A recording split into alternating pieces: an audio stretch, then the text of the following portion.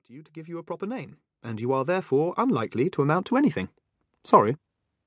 A chorus of voices rang out around the kitchen table. Happy birthday to you.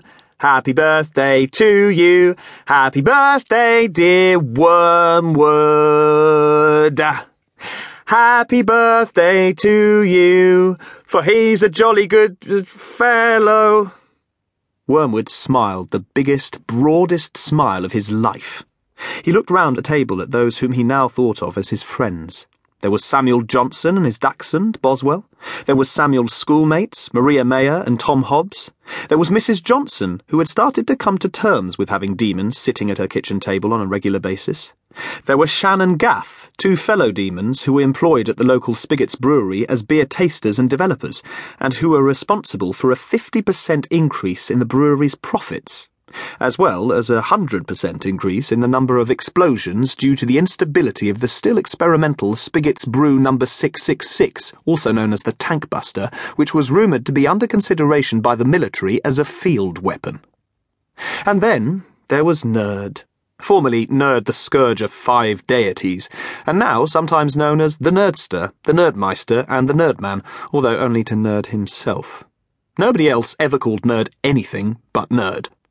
Nerd had once been banished to the remotest, dullest region of hell for being annoying, and Wormwood, as his servant, had been banished with him. Now that they had found their way to Biddlecombe, Wormwood preferred to think of himself as Nerd's trusty assistant rather than his servant. Occasionally, Nerd liked to hit Wormwood over the head with something hard and memorable, just to remind Wormwood that he could think of himself as anything he liked, just as long as he didn't say it aloud. But in the end, Nerd, too, was one of Wormwood's friends. They had been through so much together, and now they worked alongside each other at the Biddlecombe Car Testing Institute, where Nerd tested the safety of new cars, aided by the fact that he was immortal, and hence able to walk away from the worst crashes with only the occasional bruise for his trouble. Wormwood had never had a birthday party before. Until he arrived on Earth, he didn't even know there was such a thing as a birthday.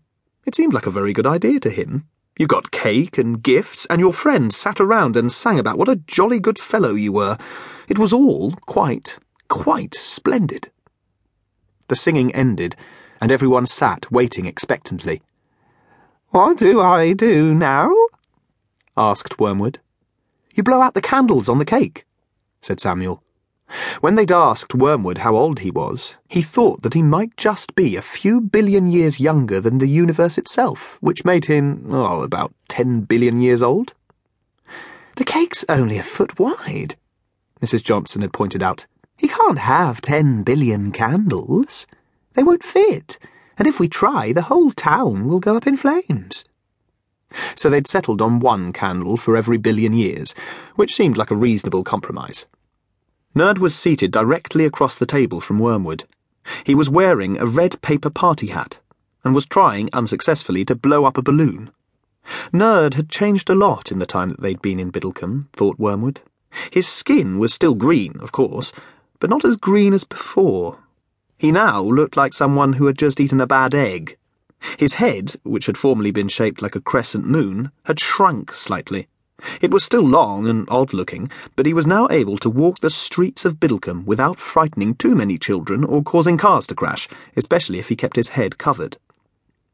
"This balloon appears to be broken," said Nerd. "If I blow any harder, my eyes will pop out. Again." That had been embarrassing. Samuel had used a spoon to retrieve them from Nerd's glass of lemonade. Wormwood took a deep breath. "Make a wish," said Maria. "But you have to keep it to yourself, or else it won't come true." "Oh, I think I've got the hang of the balloon now," said Nerd. Wormwood closed his eyes. He made his wish. He blew. There was a loud whoosh, followed by a pop, and a distinct smell of burning. Wormwood opened his eyes. Across the table, Nerd's head was on fire. In one of his hands he held the charred, melted remains of a balloon. "Oh, thank you," said Nerd, as he tried to douse the flames. "Thank you very much." "Sorry," said Wormwood. "I've never tried to blow anything out before."